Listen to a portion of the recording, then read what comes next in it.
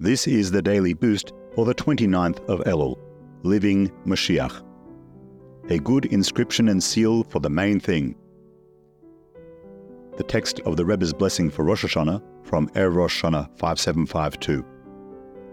Everyone among all of Israel should be inscribed and sealed for a good, sweet year, and to experience the true and complete redemption immediately.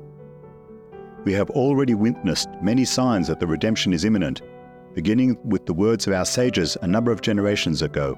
All end dates have passed, and the matter depends only on Tshuva. Now, even Tshuva has already been done, and we are all ready. We have been ready for quite a while.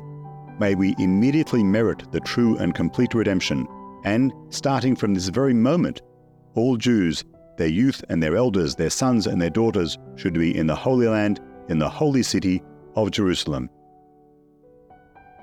As the year comes to a close and the new year begins, let all of our prayers and well wishes be filled with blessings of the redemption, and may God grant all of our requests for good.